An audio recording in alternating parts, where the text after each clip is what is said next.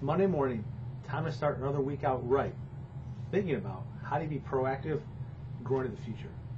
And I want to share a little feedback as I go through half the year and the work we do with CPA firms, and a common theme we hear from different level CPAs, practitioners, partners around the country, between those that are successful and those that are not.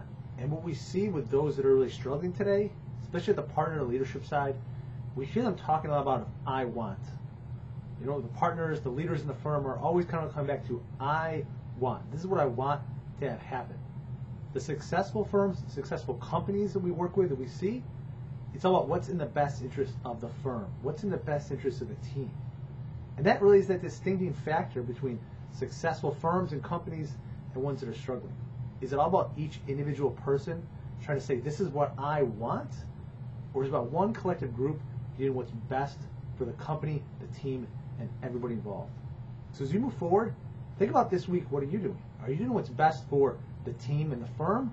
Or are you just doing what's best for you?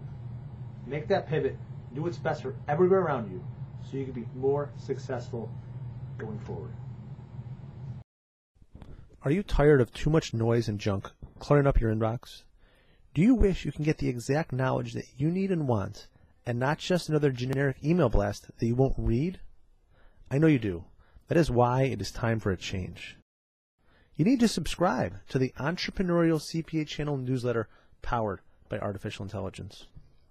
Our AI program learns what you like to read and provides you more of the content you consume. Stop the noise, stop the junk, get what you need. Click on the link and subscribe today. Take steps to invest in yourself.